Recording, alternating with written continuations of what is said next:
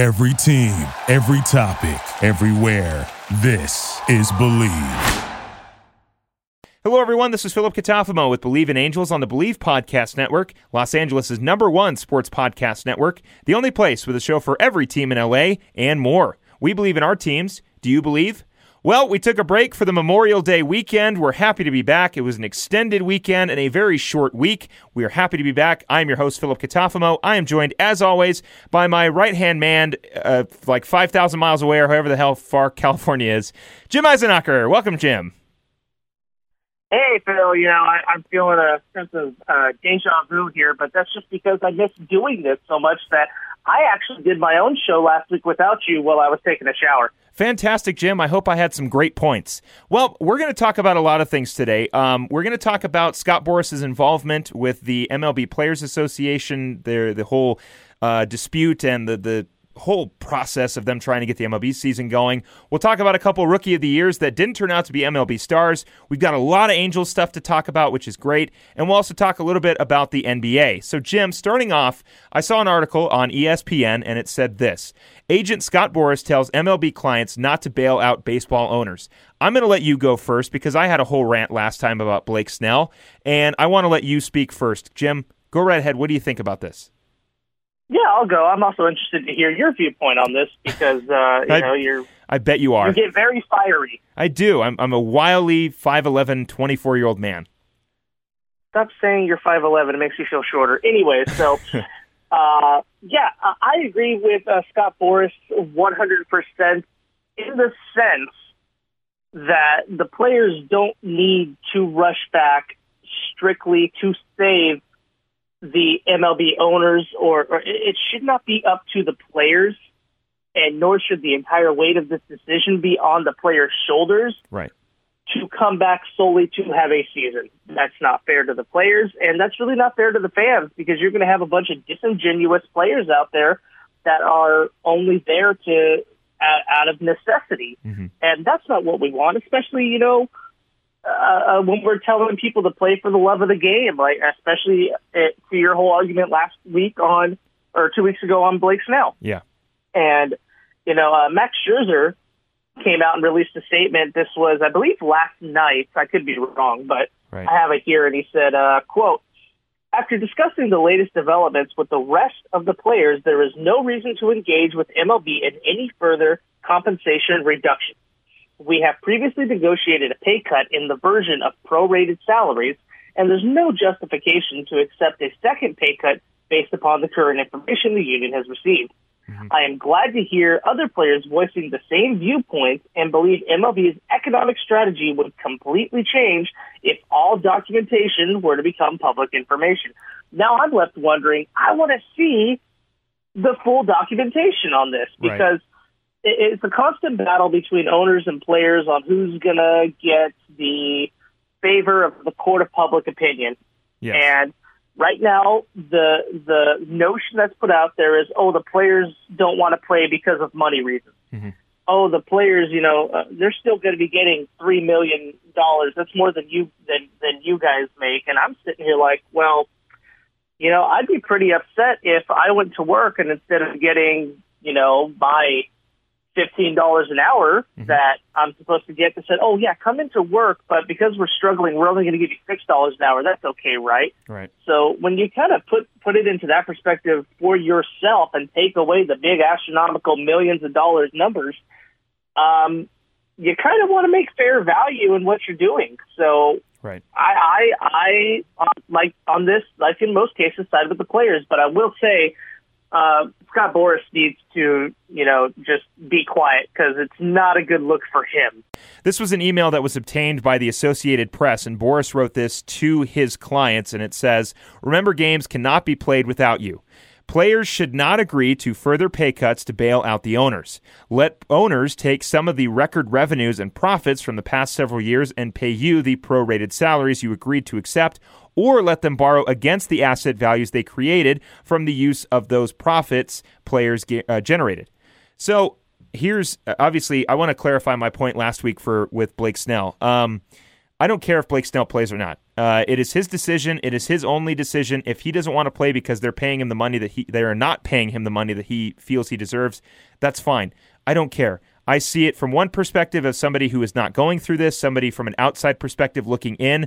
If my comments sounded jaded or they sounded a bit shallow, I apologize. I just really want baseball back, and that is the selfishness of me saying that. But in reality, if Blake Snell does not want to play, I don't care if Blake Snell plays. It's his decision. It's perfectly fine. Same thing goes for everybody else who is on the fence about playing. Take in your health to consideration. Take in your family's revenue, the revenue you make for your family. Take all that into consideration. Whatever you have to take into consideration to make a well-informed opinion on what you want to do, I'm perfectly for. I do not care. Jim, you make a great point saying that if I go into a job and I'm supposed to be paid this salary and somehow it changes, that is very frustrating. I made that example last week where sports got canceled. I lost out on $150 every sports game, and that sucked. Of course, for me, the money was just extra. I love doing play-by-play. Any opportunity I get to do play-by-play, I don't care. I also should have noted that that's not the same sentiment that a lot of people carry. I'm perfectly fine with doing play-by-play for free. Like I mentioned last week, Jim and I did it for 3 years for free for a radio station because we both just love doing it. Same thing with just talking sports. Blake Snell has other reasons to take into consideration the money that he wants and the money that he's going to get, and that is his decision alone. I was just commenting on it because I felt like I had an opinion on it, and I just want to leave it at that. Granted, more towards this, I think Scott Boras should stay out of it. I think it should be the players' decisions regarding if they want to change the salaries or not. I understand that Scott Boras is on the side of the players saying that, you guys should just keep playing hardball, get the money you deserve. But at the same time, Scott Boras sees a percentage of that money. And I'm just more curious about his intentions. Is it an intention to be on the side of the players because you feel that decision is right to make them and give them the money or to allow those players to make the money they deserve? Or are you saying this because you get a cut of that money and your cut is significantly less if Mike Trout and Garrett Cole aren't making $36 million or whatever it may be? That's where I'm kind of just more curious and where I feel like Scott Boras and any other agent should stay out of this decision and just let the Players Association deal with Player Association stuff and stop emailing your clients because I don't know what your intentions are. Nobody knows what your intentions are except yours, Scott. But as an agent that does rub people the wrong way a lot, maybe you should just mind your own business and just let your clients handle it. Trevor Bauer tweeted this out. It says, hearing a lot of rumors about a certain player agent meddling in Player Association affairs. If true, and at this point, these are only rumors. I have one thing to say. Scott Boras, represent your clients however you want to, but keep your damn personal agenda out of union business. And that, to me, I agree 100% with Trevor Bauer. Stay out of it. I have an opinion on it, but my opinion does not affect anything. I can say that I really want Trevor Bauer to be traded to the Angels. It's not going to happen. Who cares? I'd love to see MLB baseball go on today, but that's not going to happen because my opinion doesn't matter. The opinions of the guys that where it does matter, they need to have their own opinions, their own collective opinions within the players' associations that are not affected by any sort of outside source. And that is where this situation with Scott Boras, to me, is more about him making sure that he gets his money as opposed to being like, look, regardless of my take, I still feel like these guys deserve the money they deserve because they're phenomenal players and they're great people, not because Scott Boras is losing out on X million dollars. But that's what I'm saying on it. Jim, do you have any more? First, let me say that your opinion matters to me, Phil. Thank you, Jim. It really does. I appreciate that. I'm pretty sure it also applies to the people who listen to the show, which I appreciate you all listening. Yes. And second, I like I said, Scott Boras, he has made a very, very good career for himself. Yes. I'm not gonna knock how he does it, but I will say it is a very, very bad look on him trying to say things about what is a union matter. Very much so. And he is I know that he's somebody who deals with both sides, so in a way he does have an opinion, but when it comes to deciding money that these guys are trying to get for themselves, they should be at the forefront of that decision, not the agents. But look, I want to move away from this. I really hope that we can get an MLB season going. And of course, Jim, if you do have anything else you want to say, feel free to say it. But if it's okay with you, I'd like to just move on to our next topic. Just the fact that I've said since this all started that I really, really doubt we will have a season in 2020, and that is sad. Yeah, I couldn't agree. But we'll take a look now at the past. Okay, so obviously we have experienced a lot of phenomenal Rookies of the Year throughout the entire span of the MLB, from its creation back in the 18-whatevers to about now in 2020. I guess we can only go off of 2019, so until 2019, because there's no 2020 season. There is a great article out on MLB.com about 10 Rookie of the Year winners who didn't turn into superstars. Now, I'm not going to read all 10 because after about 1996, I start kind of not knowing who these guys are, and there are a few guys that I am aware of. And I thought, Jim, we could talk about a few of these players and see if we remember them playing. Does that work? Yeah, let's talk about Jeremy Hellickson. Oh, I'm sorry, I don't mean to get ahead of you. I'm still very upset about 2011. Did Jeremy Hellickson win the Rookie of the Year? Jeremy Hellickson won Rookie of the Year in 2011 over what should have been the Angels' own Mark Trumbo, and I am still very salty over that. Clearly, I need to start really doing some research. But going off of this article, we'll start in 1996 with Todd Hollandsworth. It says, Hollandsworth became the fifth straight Dodger to win the NL Rookie of the Year award. He was selected for the honor in 1996, obviously. Eric Karros won it in 92, Mike Piazza 93, Raul Mondesi Sr. 94, and Hideo Nomo in 95. But Hollandsworth never really panned out. He after that, I don't have his statistics here. I'm just more looking at the article. But in 96, when he won the award, he batted .291. He had 12 homers and 21 steals. So not a bad outing from the from a younger player. Of course, doesn't compare to Cody Bellinger's Rookie of the Year season when he was like 50-plus home runs, was possibly in the he hit Judge hit 50-something. Bellinger, I think, hit over 35. He has the Dodgers record for most home runs by a rookie. He beat Mike Piazza. But anyway, Jim, do you remember Todd Hollandsworth at all? I wasn't paying too much attention. This was after the strike, and I thought baseball was gone forever. I was still young, so not too much of a memory of him at that time playing, but definitely on looking back. He had all the makings, but I think he just got trapped into a team that was already like star-studded with a bunch of young players. So Sometimes when that happens, you fall behind your peers.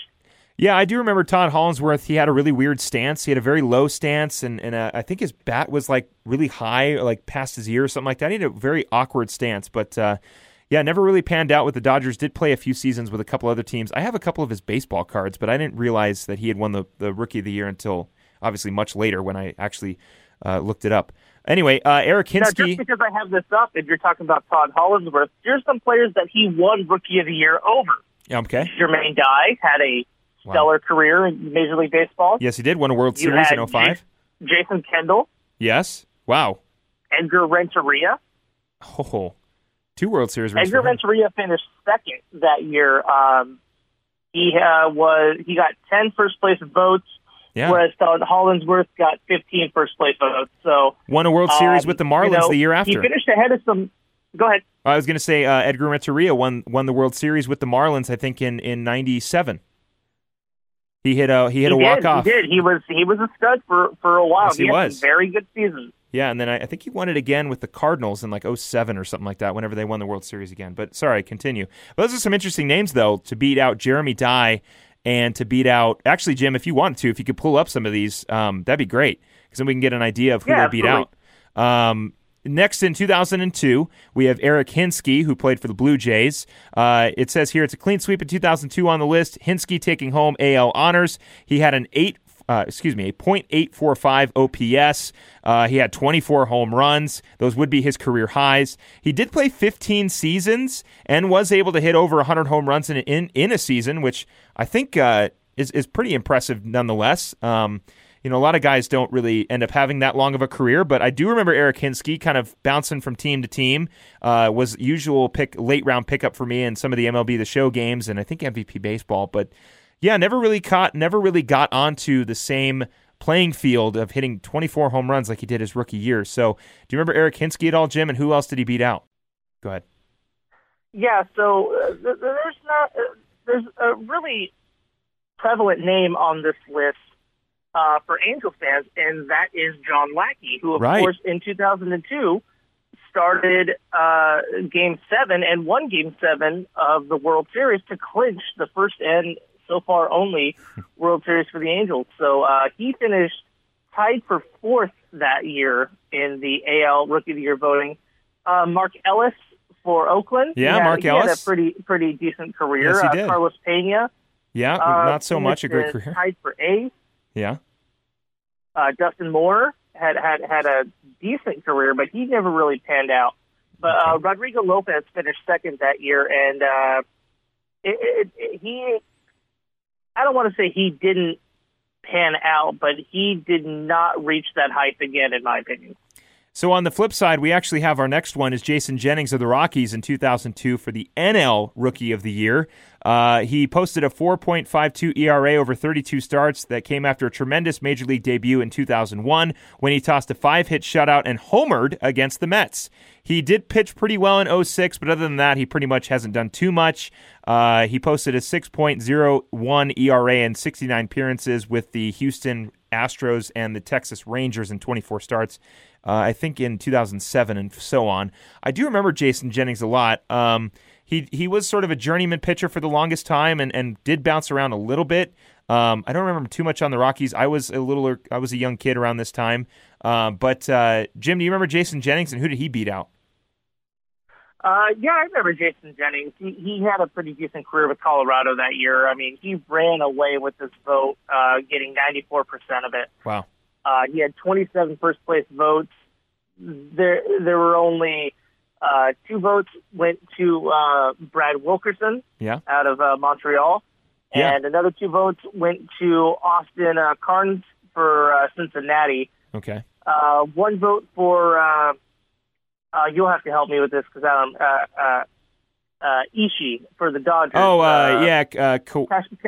Katsuhashi. Yes, pitcher for the Los Angeles Dodgers. Yes, I remember. He got another vote after that. There wasn't a whole lot, but a couple of names on here that stand out is for some reason, I don't know why, one of my players that I loved growing up was Josh Fogg. I loved it when he helped in 07 lead the Rockies to the World Series with that incredible run they had, and some guy in Chicago named Mark Prior. Oh, there we go. I was curious if we were going to see a big name in 02, and there it was, Mark Prior. Yeah, a guy who I think we talked about him last week with injuries derailing his career. He's now the pitching coach. He's the pitching coach now for the Dodgers. Another guy who had a stellar career but was unfortunately shortened with injuries. So I'm going to breeze through a couple of these so that we can spend a little bit more time on the Angels. Angel Baroa, who, funny enough, is connected with me on LinkedIn. He won the Rookie of the Year in 2003. Bobby Crosby won it in 2004. I always mixed him up with Bubba Crosby. I think they're 2 different people. I don't know if they're related. And then, of course, another one that we mentioned not too long ago when we talked about one-hit wonders was Chris Coughlin, who in 2009 had a phenomenal year with the Marlins and then did absolutely nothing else from there.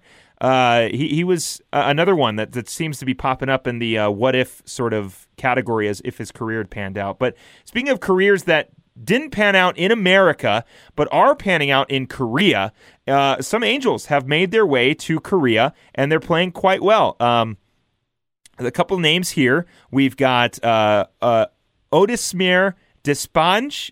I know I'm saying that wrong, but I do remember him pitching for the Padres. I don't remember him being on the Angels, but I do remember him pitching on the Padres, and he is currently, if we can get his statistics here, in 4 starts spanning 24 innings, he's surrendered just 6 earned runs and 2 walks while striking out batters at a 7.9 K.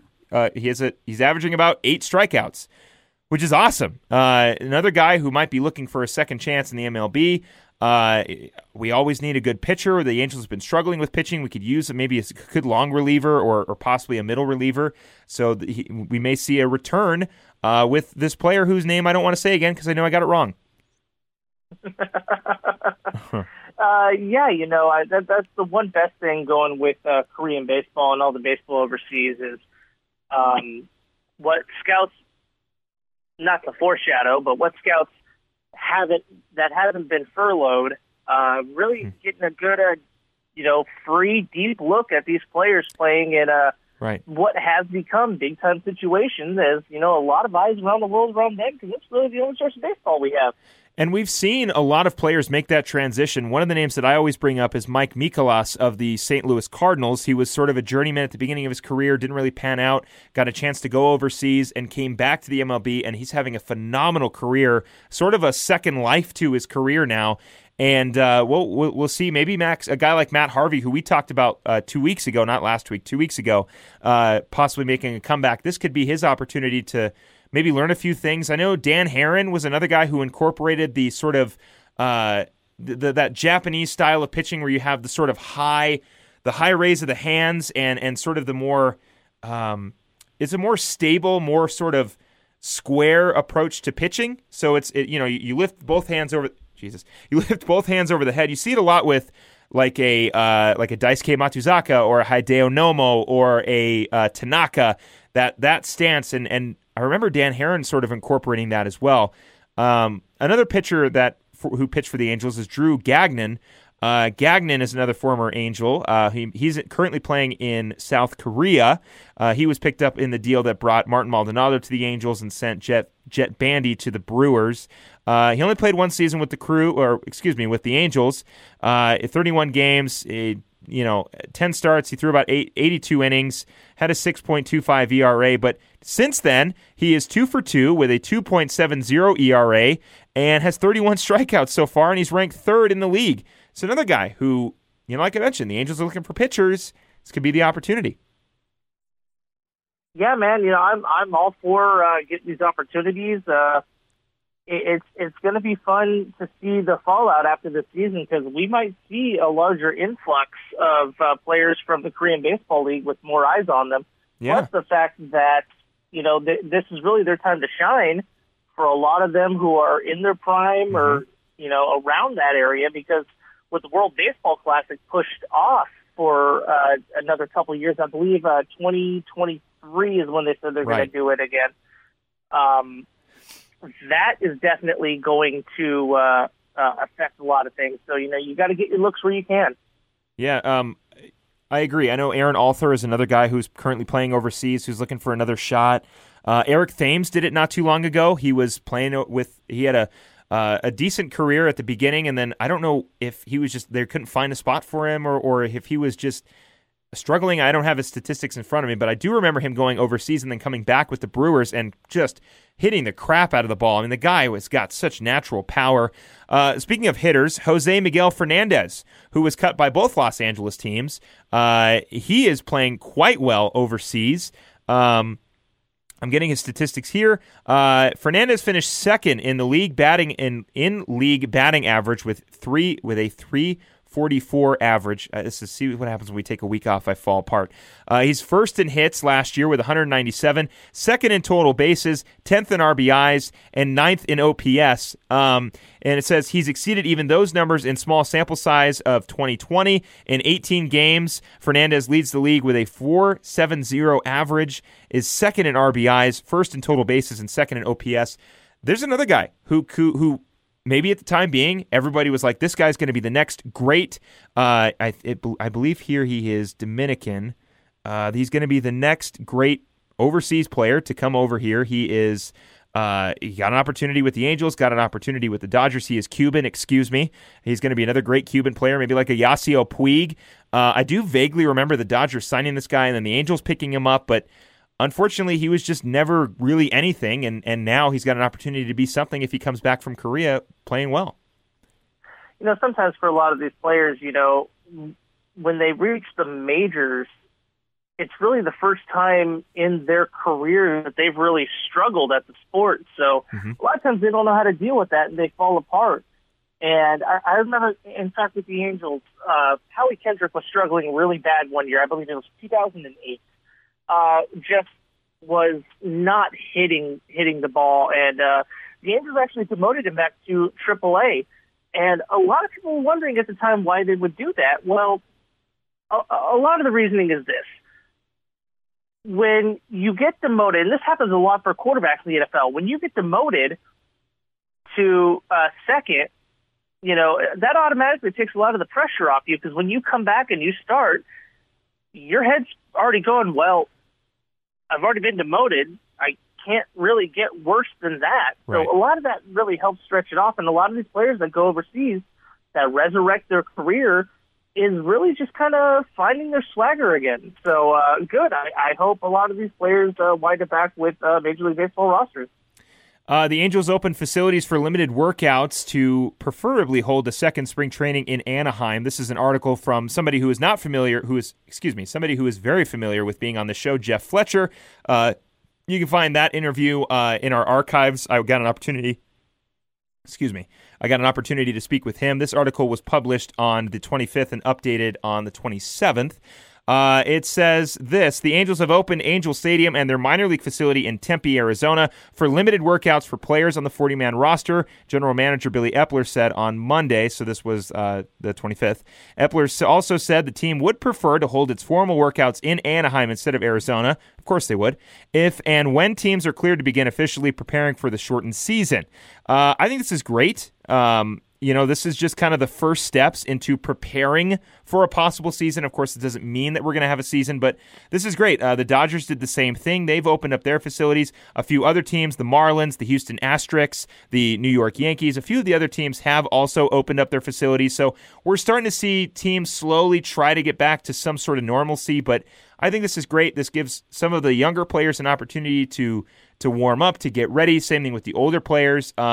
I wouldn't doubt if not everybody's going to show up, but just the idea of getting back to maybe a shortened spring training before we get started, or even just a full a shortened MLB season. This is the first step, or one of the first steps. Yeah, and I really like doing the second spring training at home in Anaheim. There's really no need to. Especially with everything that's going on, go across state lines if you don't have to. Right, exactly. There was something that we kind of expected to happen, but has now been official. This is from CBSSports.com from R.J. Anderson. It says, Angels to make significant cuts to scouting department, furloughing multiple employees prior to the MLB draft. The article goes like this: although those within the industry remain optimistic that Major League Baseball will play modified 2020 season despite the COVID-19 pandemic, I paraphrased there, that hasn't and won't stop teams from implementing additional cost-cutting measures. On Saturday, league sources with knowledge on the situation confirmed to CBS Sports that the Angels will be trimming their scouting department headed into June. The Angels do have the 10th pick in the draft this year. I'm trying to see. I'm scrolling through here to see where the statement of the team is that on, or what that decision ended up going into. But I'm not surprised that the Angels cuts are said to include international scouts, some of whom make half of what their domestic peers earn in a given year. So I kind of understand maybe cutting down the scouts this year. It says the Angels, who possess the 10th pick in the draft, will be furloughing their area scouts after they issue payment on May 30th. Scouting director Matt Swanson will then have to run the team's draft on June 10th and 11th without being able to seek input from those scouts. On June 15th, the Angels will pay their cross-checkers before furloughing them as well. Afterward, the Angels will be operating with just their department heads remaining, leaving them with essentially one person per staff. See, this is interesting to me. But Jim, what do you think? Yeah, it's a very sad day, right? In Major League Baseball. Plus, Jeff Passan came out earlier, and let me see if I can find his tweets, and I'll read it to you. Here it is. Yeah. This is from Jeff Passan on Twitter. That's at Jeff Passan. Mm-hmm. Across baseball, hundreds of minor league players were cut today and lost their jobs. Sources tell ESPN. Hundreds more will be released over the next week. Right. Now, already right there, that is insane. Yeah. That we're losing so many players. He goes on to say, in the end, upward of 1,000 players could see their baseball careers end. The minor leagues have simply been devastated. Yeah. We were talking earlier about major league players decisiveness to play and not to play, and how it comes off selfish sometimes. But it's worse for the minor league players because a lot of them aren't part of the union. Right. They're not there yet, and cuts happen like this a lot, but not in the gigantic scale of what's going on. I mean, you got the fallout from the coronavirus. The minor league baseball system was already reducing teams. Right. A lot of these players, just to put it on our level, are only being paid about $400 a week. Right. So they're not the ultra, rich players. They haven't made it yet. No. And they just have this dream of wanting to be, the best baseball player in the world. And, to have that taken out of their hands, not because of skill on the field, not because of injury, right, but because the world stopped, that is so heartbreaking. I've mentioned this on the show before. I went to high school with Taylor Ward, and I've known Tyson Miller, who pitches for the Cubs, since we were both 11. We played on the same travel ball team. And it was really cool. Taylor, I was just kind of, we had a small friendship at high school. In high school, it was just more like we knew of each other. We didn't really hang out and stuff. But Tyson, like I mentioned, I've known for a very, very long time. And it was really cool to see him get drafted by Chicago because I knew how good of a baseball player he was. And I might have to ask him if he can come on the show to talk about sort of the life of an MLB player right now, because he would provide some really, really great insight. So I want to save... I'll save that for later. But my point being, it is very sad to possibly see my friend lose his major league dream because of a virus that he had no control over. It's really sad, and I think we may see a big reshuffle of top MLB minor league programs and minor league systems because so many guys are getting released.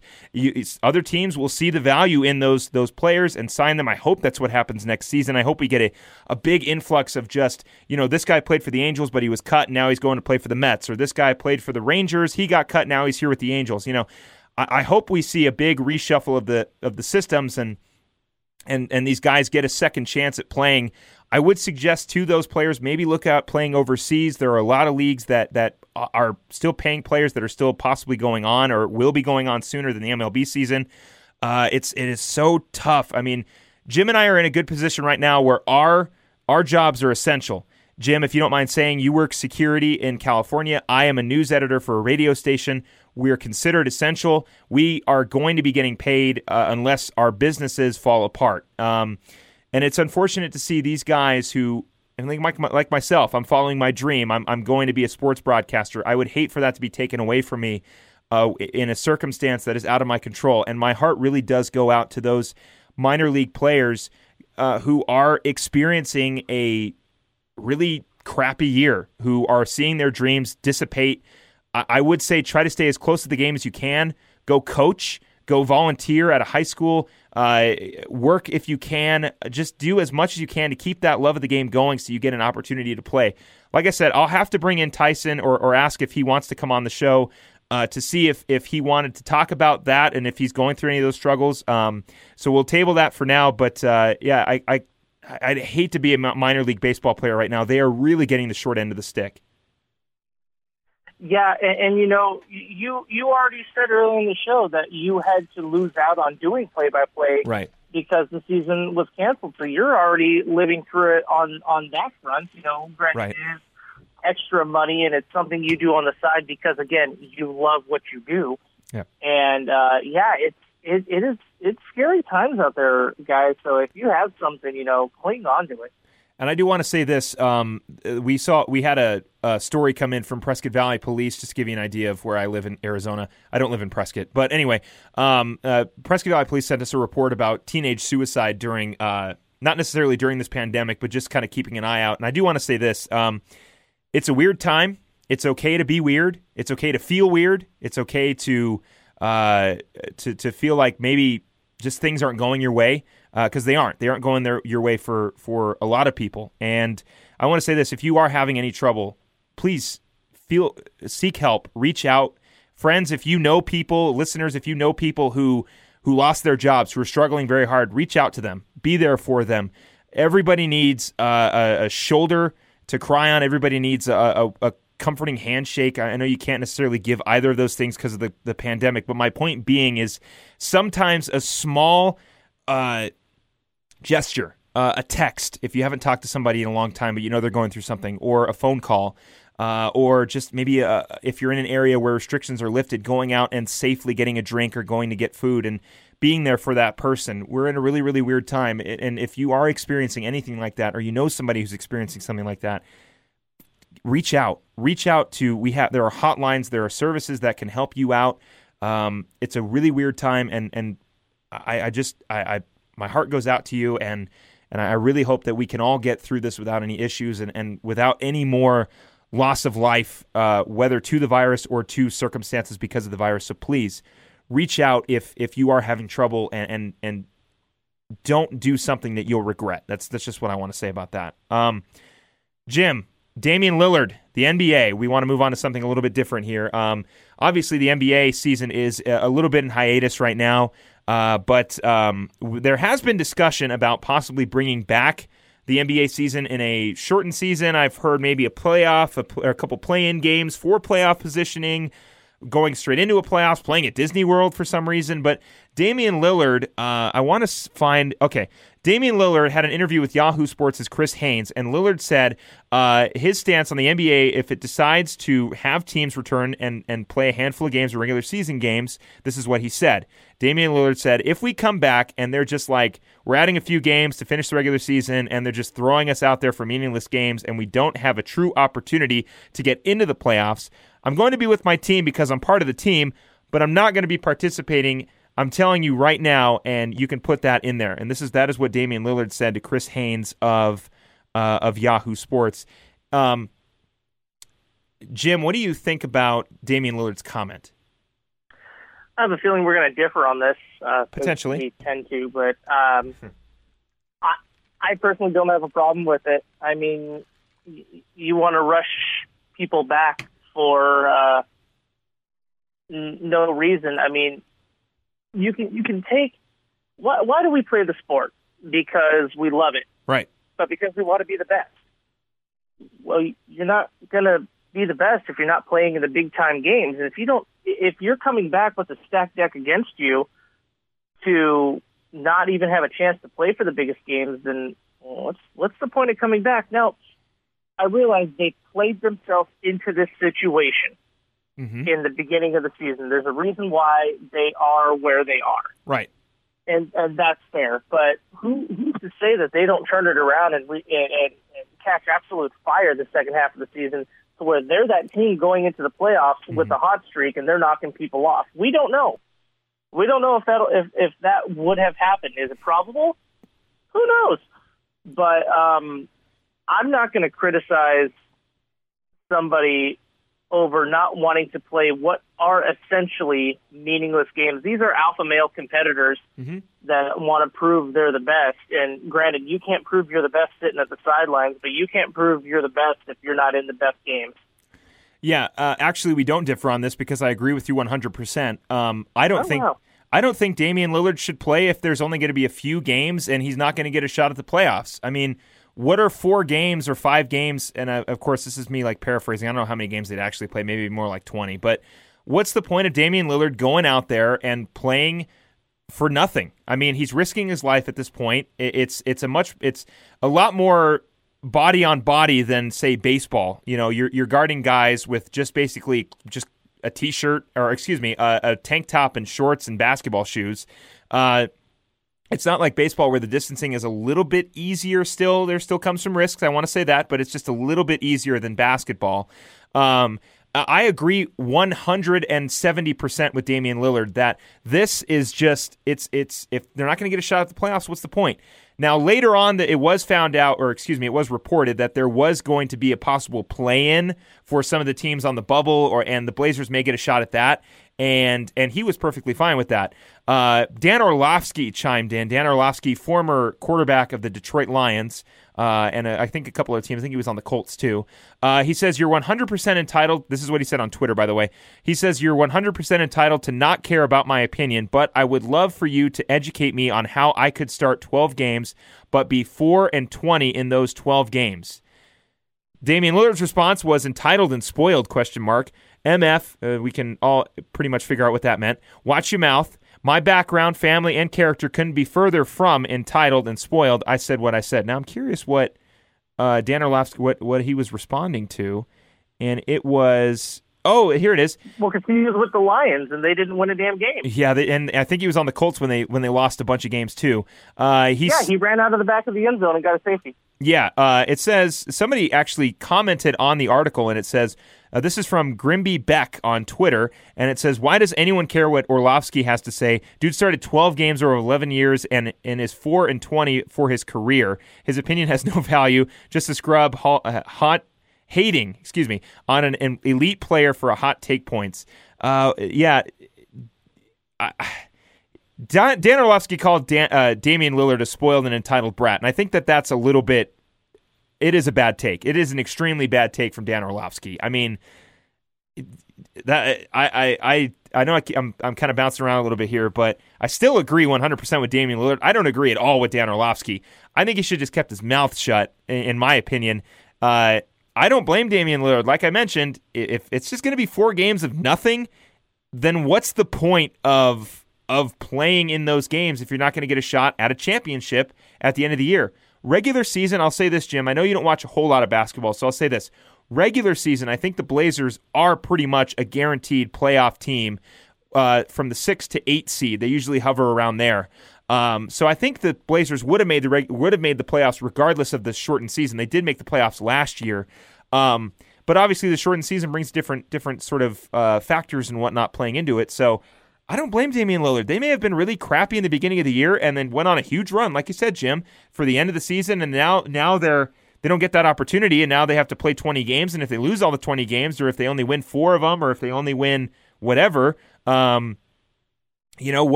happens at that point? So I don't know. I think Dan Orlovsky should have just kept his mouth shut. I don't really understand why he even had to comment. There has been a follow up on this because I'm reading the exchange now, and Dan Orlovsky did apologize to Damian Lillard, saying, "That's good. No, you're right. I was wrong to use that phrase at the end. That's my bad. My comment started with saying, I hope we all realize nothing is meaningless anymore. And if it's about protecting loved ones 100%, I shouldn't have said entitled or brat, and that's on me. My bad." Okay, so credit to Dan Orlovsky. As Jim just said, he did apologize. But still, I mean, I know I sometimes fumble around with a lot of stuff, and sometimes I do get foot and mouth disease, but I will say, just don't say anything about it, Just keep quiet. Yeah, and plus there's different situations here in the fact that Damian Lillard is, can we call him a star? Yes, Damian Lillard is a phenomenal point guard for the Portland Trailblazers. He's one of my favorite non-Lakers. We can call him one of the stars of the NBA right now. Yeah, he's great. Dan Orlovsky, at any point in his pro career, whether it be here or the CFL, was never a star. Right. So when his chances came to start, whether it was for a good team or a bad team, you 100% take those opportunities. Right. Damian Lillard is a star that his team depends on. So if you're looking at meaningless games, what's the point of playing? You rest up and come back next year. Yeah, and that's like I said, there's really no need for us to go back and forth on it because you and I pretty much agree that if Damian Lillard doesn't want to play, I don't blame him. I wouldn't play either. So that's going to do it for us. I think we've gone long enough. It's about 43 minutes of this show, and I think we're going to cut it off here. So if you enjoyed this show, please subscribe and rate the show on iTunes. We're available on your favorite directories, iTunes, Spotify, Google Play, Stitcher, Luminary, and TuneIn.